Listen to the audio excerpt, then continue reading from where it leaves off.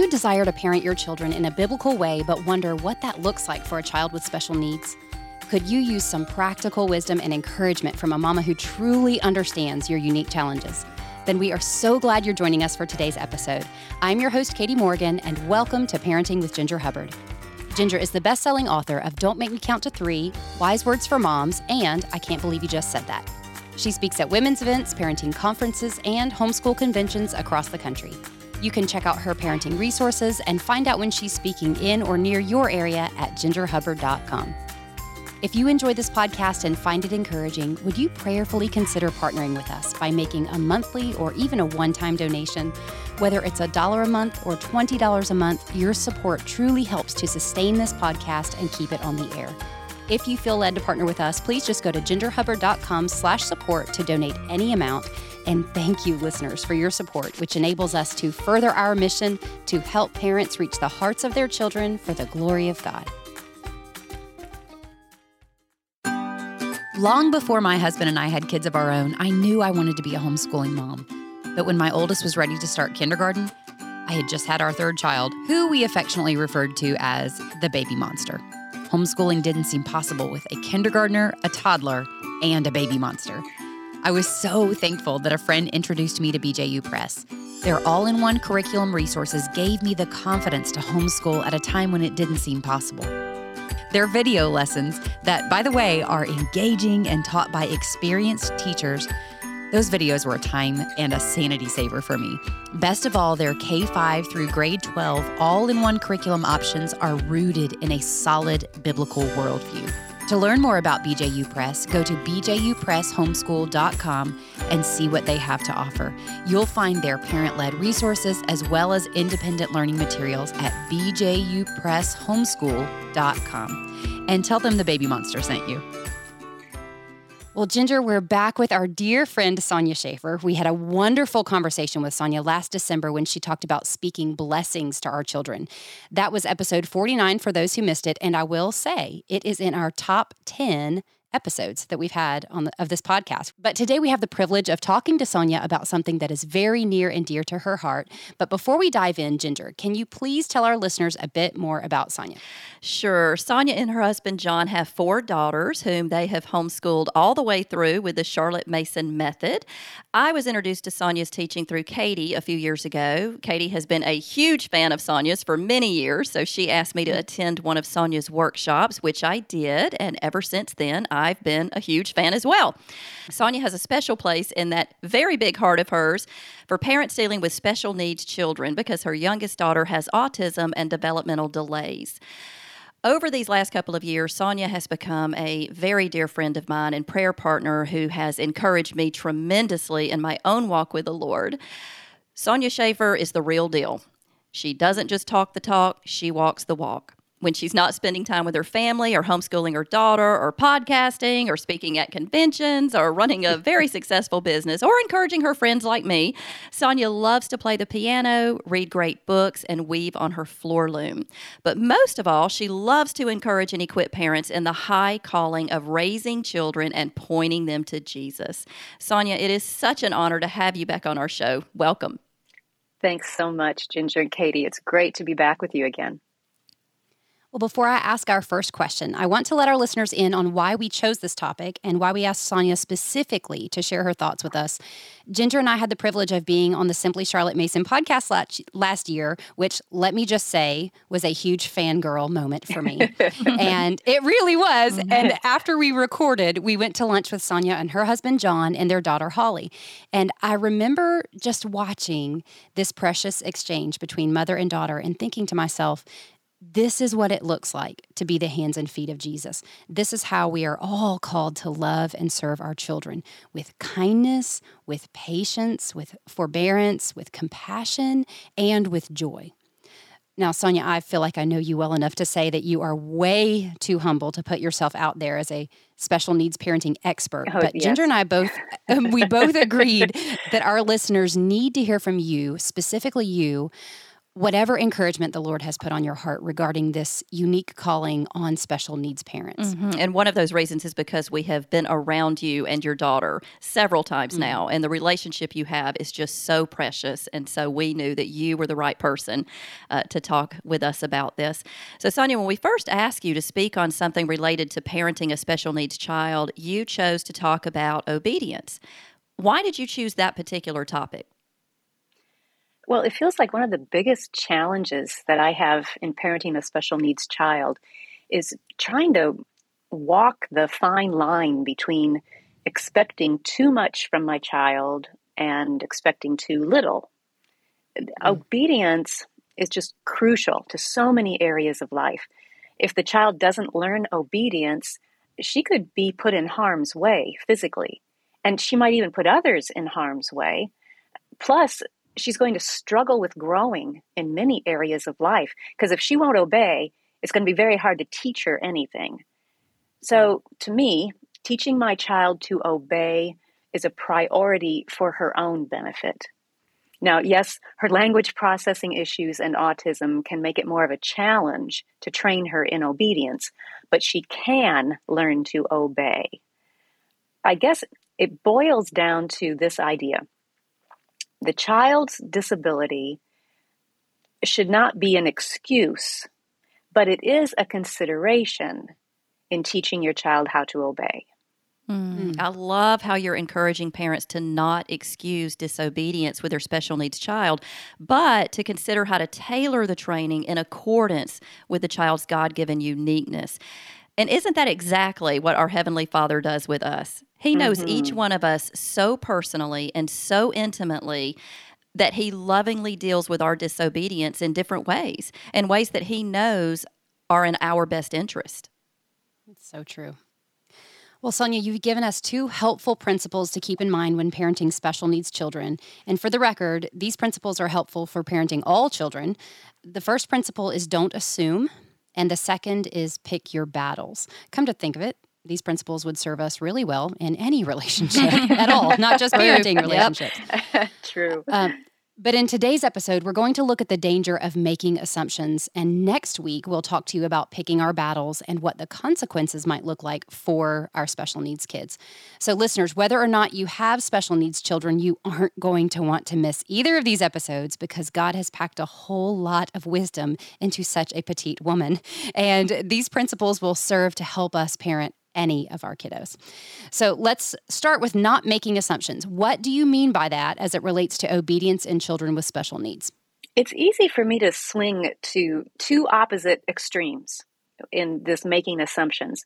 Sometimes I swing to one side and assume that the child is refusing to obey when she really isn't. And then other times I swing to the other extreme and assume my child can't obey when she really can. So I have to be careful of assuming disobedience or a rebellious heart. But I also have to be careful that I'm not underestimating what my child is capable of. Does that make sense? It does. Sure And does. Sonia, I know you well enough to say that I'm sure you have spent countless hours on your knees asking God to give you discernment to know the difference, and wisdom for extending grace when it's not disobedience, as well as guidance for how to lovingly address it when it is disobedience. James 1:5 tells us that when we ask God for wisdom, He promises to give it to us. And isn't that very good news for parents? Oh, yes, especially when it says He'll give it without scolding us, because we're coming and asking again. Yeah, that's right. And again, and again. Yes. The same questions that we haven't learned the first time. Sonia, you've given us 7 questions to ask ourselves in order to avoid making those incorrect assumptions about our children. The first question is, are there obstacles preventing her from obeying? Tell us more about that. Well, I want to be clear. Sometimes Holly does refuse to obey. I mean, she's human, just as we all are. But other times I've discovered that there's an issue with the situation or the surroundings that have prevented her from obeying. For example, one day I asked her to do a load of towels in the washer and dryer, and she's capable of doing that. She's been assigned to do it previously and done it successfully. But that day, I went to use the washer later on, And I saw through the window on the washer door that the wet towels were still sitting there inside the washer. So I prompted her with the next step in the process and said, "Would you please transfer the towels to the dryer because I need to use the washer?" A few minutes later, I went to check and the towels were still sitting in the washer. So I went to her again, took her to the laundry room, pointed at the washer, and told her, "Please transfer these towels before you can sit down and eat lunch." Okay, so now we've got, we're meaning business here. I'm giving her the consequence if she doesn't obey me. Well, after 5 minutes, she's still standing in the laundry room and still has not even moved to transfer those towels. By then, I was pretty frustrated with her. To me, that was out and out disobedience. So I went into the laundry room again. I gave her a no-nonsense frown, and I bent down, prepared to open the door of the washer and stand there until she obeyed me. And imagine my surprise when I tugged on the door of the washer and it wouldn't open. It had malfunctioned for some reason. I still don't know why, but it was locked and she could not get it open, but she didn't know how to tell me what had happened. Mm-hmm. See, she couldn't obey me because she couldn't get the door open, and I was assuming she wouldn't obey me. So I guess the moral of the story here is that we need to investigate before we jump to conclusions. And for parents with with a special needs child with limited communication skills, they're going to have to wear their detective hat a little more often. Mm-hmm. Well, here's question 2 that will help us avoid making assumptions. Is the environment not set up in a way that is clear to the child or makes it possible for her to obey? So what is an example of an environmental barrier to obedience? Well, sometimes a child might need more guidance or help to be successful at an assigned task or a directive given. For example, yes, Holly can do the towels laundry, but I've used stickers on the washer and on the dryer to make that path to obedience smoother for her, because those stickers show exactly where she should turn the knobs so she can successfully obey when I ask her to do a load of towels.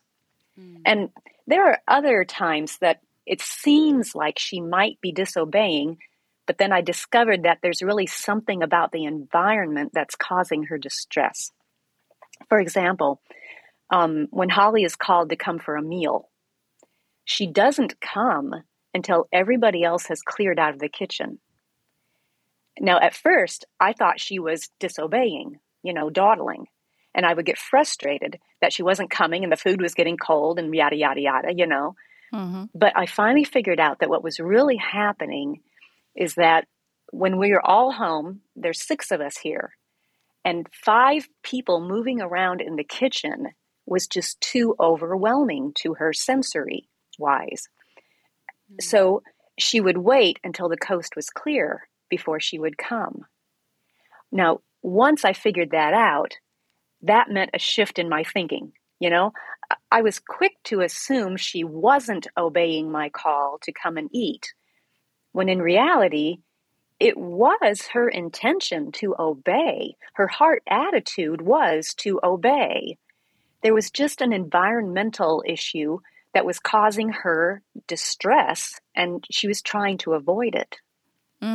I really appreciate how you looked past what you were perceiving as outright disobedience to consider how your daughter's anxiety was affecting her behavior. And then you were able to discern the root of that anxiety, which in reality, as you said, had nothing at all to do with disobedience. Mm-hmm. A third question you encourage is, does the child have language processing challenges? This is an excellent question. And although it seems straightforward, I know that all parents struggle to determine when disobedience occurs because of a true misunderstanding. We get many questions along these lines as it relates to children who are not yet verbal. But can you give us an example of this with a special needs child who might be verbal but yet still has trouble with language processing?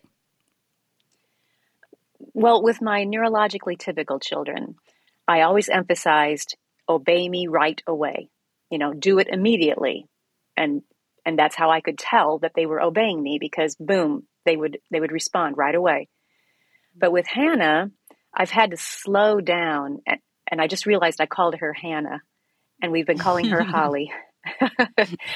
Let me explain to everybody. Her given name is Hannah, but she picks different preferred names on different days. And today her preferred name is Holly. So out of respect to her, I'm going to change this to Holly. But with Holly, I have had to slow down in many ways and had to adjust what that expectation of right away means for her as a person. She struggles with both receptive and expressive language skills. So I've learned that she might not respond immediately when I give a directive, especially if it's a new one that she hasn't heard several times before. I might have to allow her more time to, number one, process the words, number two, determine what they mean, and then number three, figure out how to make her body do what the words mean. And if there's a communication breakdown in any of those steps, I need to be ready and willing to help and clarify as needed. So I've had to learn not to assume that a delay is a sign of disobedience because of her special needs. That's so good. Mm-hmm. All right, question number 4. Is there a physical problem we are not aware of that is preventing obedience? Sonia, you have a heartbreaking story from your own experience. Can you share that with us? Well, I'll share a couple of examples. One that happened several years ago and one that just happened recently. First, the hard one from several years ago. One night, my husband, John, was watching a TV show with Holly. And it was a regular nightly routine to watch that show and then get ready for bed. Well, when the show was over, he told her, as usual, go get ready for bed, but she didn't move. She wouldn't get off the couch. And he was pretty puzzled. You know, you start thinking, what's going on? Is this an obedience issue? What do I do? But thank the Lord, that's when he noticed that her kneecap wasn't in the right position. She had dislocated her kneecap and didn't know how to tell us. And Holly's pain threshold is sky high. It's crazy. I mean, she wasn't crying. She wasn't saying anything. She just sat there waiting for us to realize something was wrong and what it was. So, yeah, that was an interesting learning experience for us. But a more recent example of a possible physical reason for what looks like disobedience is one day just this past April, we still do our homeschooling every day. She's 24 now, but developmentally she's not 24, and she still loves her schoolwork, so we keep doing school every day. And this one day during math lessons, it just seemed like she had forgotten everything. She couldn't even write $59.76, let alone do any adding or subtracting with it. And she'd been doing all of that proficiently for several weeks prior. So when she hesitated and balked and didn't even write it down, I had to decide, is this an obedience issue or what do I do? So, praise the Lord, I decided to give her the benefit of the doubt, and I decided to try something simpler. I thought maybe it's just too difficult for her to think this way today. So I switched to we do a little daily 5-minute review of math that she has learned so far.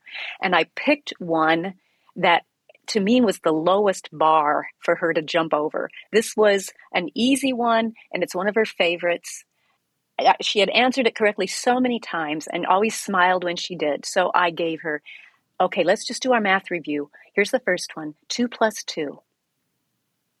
Nothing. She just sat there. No clue, no movement, no anything. But thankfully, the Lord poured out his grace on me right there and enabled me to keep a positive, encouraging look on my face and tone of voice. And I just said, okay, well, let's set aside math until tomorrow. And we moved on to the next subject. In the past, I haven't been able to do that. In the past, I've been like, well, all right, never mind. We'll just do something else. And you could tell I was frustrated with the tone of my voice. But that day, the Lord just really met me at that moment. But inside, I was still feeling like, well, fine, what are we going to do now? I didn't know what was happening. And whenever that happens, a special needs parent, at least I will start to panic. It's like, we are regressing. Are we ever going to be able to get that ground back that we just lost? It's easy to run into that panic mode for me. Well, later that day, I was telling my husband about what had happened, and he said, well, it sounds like she got some gluten somewhere, maybe. Now, Holly is extremely sensitive to gluten. It leaks into her bloodstream and goes to her brain, and it affects it like opium. If she eats any gluten, she just spaces out. She's just gone. Oh, wow. And I started thinking back on what we had eaten during the past 24 hours, and sure enough, there was a questionable food that she had eaten at a restaurant. So I waited, and the next day, she was better because that food was starting to clear out of her system. And within a couple of days, she was back. And we were doing the $59.76 again, as usual. Now, I say all of that because different children are going to have different physical challenges. But we just need to keep our radar up for any physical problems that might be preventing a child from obeying. There are physical problems that, sometimes you don't want to obey because you have a headache. And that physical problem is more just a challenge. But there are also, with our special needs kids, there are physical problems that actually prevent them from obeying, not just to make it difficult, but prevent them. So we just need to keep our radar up for those things. Yeah, and that's what we hear you saying is don't just assume. That's what this whole podcast is about, this episode, is don't just assume. Just take a moment. Is there a reason for the disobedience here? And just thinking through that. And then that keeps us from responding in a way that's not beneficial to them. So I love that. Ginger, before you get to that fifth question, I teared up, Sonia, listening to you, just imagining this picture of you with your 24-year-old young woman and doing homeschooling with her. That is just, again, this is why we asked you to do this episode with us, because it's such a precious thing, the way that you persevere and you continue in something that, for what length of time, who knows, but it's incredible the way that you're living out the gospel with her. Well, that's the Lord. I mean, one of my prayers is, I think it's from 1 Thessalonians. May the Lord direct your heart to the love of Christ, to the love of God, and the steadfastness of Christ. That's a key verse, I think. Well, it shows. It does. It certainly does. The fifth question you encourage to help parents not make assumptions is, do we have the child's attention? Again, this can apply to any child across the board, but I do know that there are unique challenges with special needs children. What are your thoughts on this, Sonia? Well, it can be a tricky one, especially with autistic children. I know Holly is often in her own mental world, oblivious to everything around her. That's a hallmark of autism. And when she's oblivious, if I touch her to get her opinion or to get her attention, she can fixate on that unwelcome physical contact and fixate on it to the point where she still is not going to hear what I'm telling her to do. So I just have to be aware of that challenge and try to determine when she's ready to receive and process what I am saying. With neurologically typical children, we often ask for eye contact. That helps us know that we've got their attention. But for many autistic children, eye contact only increases their anxiety and makes it twice as hard to process what is being said. So I don't require eye contact with Holly. It just depends on the child. In a way, you have to become a student of your child. Study her. Look for clues to help you determine what she's feeling and what contributed to that feeling in that particular situation. See, I would have never even considered that. With my children, it was just a matter of making that eye contact. And usually I'd put my hand on their arm or their shoulder to make sure that I had their attention and they were listening. And a lot of times I would even have them repeat my instructions back to me just to make sure that they were clear. Then it was just an issue of, whether or not they chose to obey or chose to disobey. But all of those tips that worked for my kids would have had a negative effect on Holly. They would have caused anxiety. It's like you said, Sonia, we have to be a student of our children. All right, so the sixth question you encourage that will help us to not automatically assume disobedience is this. Are we given the directive in a way that the child can understand and know exactly what to do? Again, this is applicable across the board in parenting for all kids, but it's especially crucial with special needs children. Can you give us an example? Yeah, one spring recently, we went to a large outdoor botanical garden to see all these beautiful acres and acres of daffodils. And now Holly loves to be out in nature, but she also loves to walk fast if there's a clear path ahead of her. She just takes off. And I don't mind her stepping out in front as long as she stays where I can see her. So I told her, here was the directive, go ahead. Just make sure you keep us in sight. Well, the next thing I knew, we rounded a corner and she was nowhere to be seen. So I start running and John starts running and we come to a place where the path divided 3 ways, of course.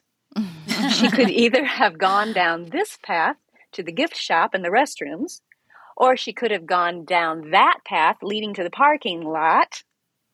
Panic time there. Or she could have gone down the third path that was leading off to more fields of daffodils. So, 3 possible paths. There's 2 of us, John and me. You can do the math. Even I can do that math. I was frantic. It probably took us 5 minutes to find her, but it seemed like an hour. I had to realize it wasn't a rebellious spirit that caused her not to follow my directive. It was the directive that was to blame. See, I had told her, quote, keep us in sight. Well, that was too broad. It was just too nebulous of an instruction. She didn't comprehend all of it or understand how to apply it. You think about all of the judgment calls that are involved in that little phrase, keep us in sight. See, what I was actually saying was, or what I was expecting was, every few feet, turn around and make sure you can see us. And if you can't see us, stop and wait for us to catch up. And if you can see us, then you may take how many more steps before I want you to turn around again. See, I was asking her to make several consecutive judgment calls. And judgment calls are really difficult for Holly and for many autistic children. So I'm learning to think through any directives and try to make sure they're very clear and very doable for her. I think that's extremely helpful for any child as well, Sonia. We have a lot of parents I know who will give a directive and it's not clear to the child. I've done it myself with my kids on many occasions. It's not clear to them. And then I have to deal with the fact that, well, do I discipline because they disobeyed, or do I regroup because my directions weren't clear?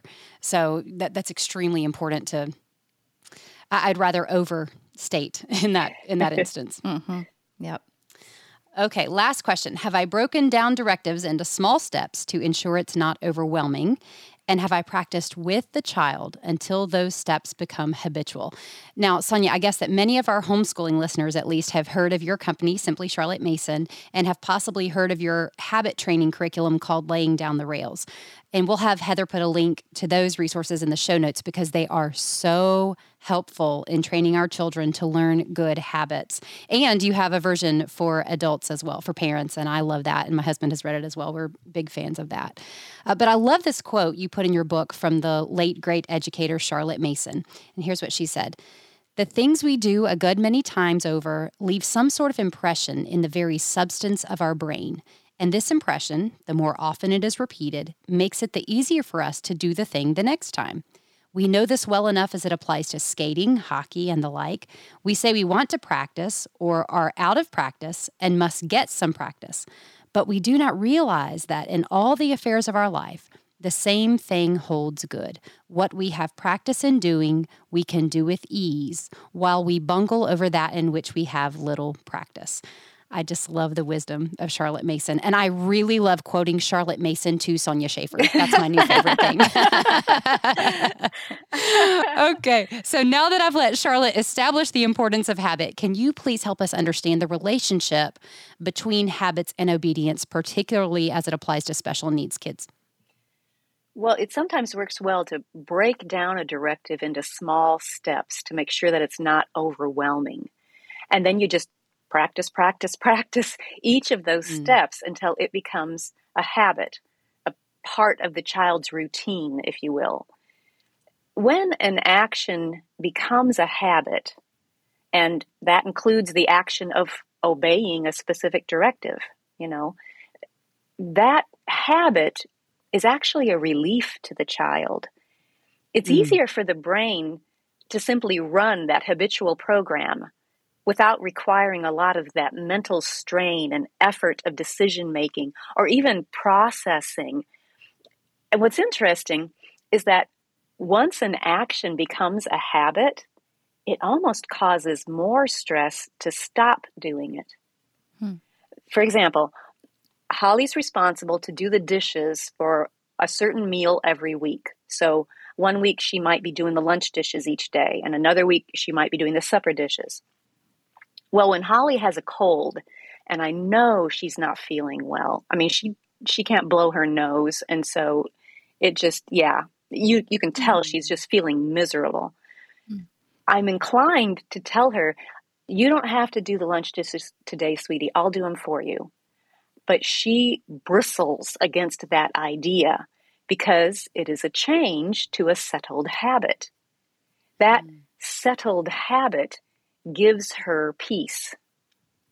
So the more we can make regularly occurring directives into habits, the more our children will experience peace and a sense of accomplishment and success, knowing that they did what was expected and they did it well. Now is the part of our show where we give a quick tip for parents, and today's quick tip is courtesy of Sonya. So what quick tip do you have for us today? All right, when my kids were small, they would bring me a stack of books to read aloud, which was great. But sometimes they would get into arguments over which book we were going to read first and which one we're going to read next. And then we would spend all of our reading time just refereeing that argument. So I started putting the books into ABC order with the children's help. I would just fan out the stack of books they had brought me so we could see the titles a little more easily. And we would start singing the ABC song really slowly. A, B, C, and I would pause at the letter if one of the titles began with that letter and point it out. It'd be like, Curious George starts with C. Move that book to the top of the stack and then go on singing the song. C, D, E, F. Ferdinand starts with F. Put that one next, and so on. And it solved the bickering. And hey, it gently introduced alphabetizing at the same time. That's what I'm talking about. Brilliant. I think any parent who is able to solve sibling conflicts while teaching them something educational at the same time should be given a master's degree in parenting. If you have a quick tip for our show, we would love to hear from you. It can be any random tip about cooking, housekeeping, something you do with your kids, ideas for fun date nights with your spouse, anything at all. We would love to share your ideas on the podcast. Just go to gingerhubbard.com/quick-tips to submit those. Thank you again, Sonya, for sharing your wisdom with our listeners. Can you remind our listeners where they can learn more about you and your resources? Sure, you can find them all at simplycharlottemason.com. And we have a podcast, the Simply Charlotte Mason podcast, that you can find on YouTube or any of your favorite podcast platforms. Excellent. And we are big fans of your podcast, so be sure to check that out. Yes. And listeners, we'll be sure to put links to those things in our show notes. All right, Sonya, can you please leave us with a final word of encouragement? Well, I don't want to give listeners a false impression that I've got this obedience thing all figured out and I never jump to wrong assumptions. Girls, I make mistakes all the time. I give unclear directives. I get so focused on my agenda and what I want done right now that I neglect to look at things from Holly's point of view or even notice what might be preventing her from being able to obey. Sometimes I forget to stop and determine whether I'm requiring her to do something she cannot do or that she will not do. And there's a big difference between those two. Now, I guess what I want to say is we won't always know the answer. We will make mistakes. But the issue is not whether we make mistakes. The issue is whether we learn from those mistakes, whether we keep growing and learning and trying to understand our precious children better and better as we go along. And now when I realize that I asked Holly to do something that, for one reason or another, like we've talked about today, she can't do, that she can't obey, I simply apologize. I just say, I'm sorry, I didn't explain that very well. Or, I didn't realize you were having a hard time with words today. Or, I didn't know the washing machine was locked. We make adjustments and we move on, hopefully a little wiser and a little more dependent on the Lord to guide and sustain and pour out His grace on us both. So I guess the main thing I want to say is, don't beat yourself up over past mistakes. Take a good look at them, see what you can learn from them, and then put them behind you, out of sight. Quit fixating on them. Move forward with your eyes fixed on Jesus and His loving gaze and heart of endless compassion and steady hope. You move toward what you focus on. So focus on Jesus. Amen, sister. Thank you, Ginger and Sonia, and thank you, listeners, for joining us today. If you enjoyed our show and want to hear more, please subscribe to our podcast wherever you're listening. And while you're there, could you leave us a rating or a review? This is a huge help to us to get the word out about our podcast so that many other parents can be encouraged to reach the hearts of their children. Do you have a parenting question? Well, we invite you to submit it at gingerhubbard.com/askginger, and we'll do our best to answer it in a future episode. And while you're on the website, you can find our show notes, which will include links to anything we mentioned in today's episode. While you're on gingerhubbard.com, you can find Ginger's wonderful resources that will help you get to the heart of outward behavior and address it from a biblical perspective. Today, we're offering her parenting book, I Can't Believe You Just Said That, Biblical Wisdom for Taming Your Child's Tongue, at a 10% discount when you use the code parenting at gingerhubbard.com. Ginger also offers a free discussion guide for this book on her website, which is great for book clubs and small group studies. If you'd like daily encouragement and parenting advice from Ginger, be sure to follow her on Instagram at ginger.hubbard. And you can connect with me on Instagram at Katy in a Corner. That's Katy in a corner. Ginger and I would love to lead a women's event at your church. If your church might be interested in hosting our women's conference or bringing Ginger in for a parenting conference, please fill out the contact form at gingerhubbard.com and we'll get back to you with more information. Thank you so much for joining us today. We look forward to being with you again next week. Until then, may God bless you as you seek to reach the hearts of your children for the glory of God.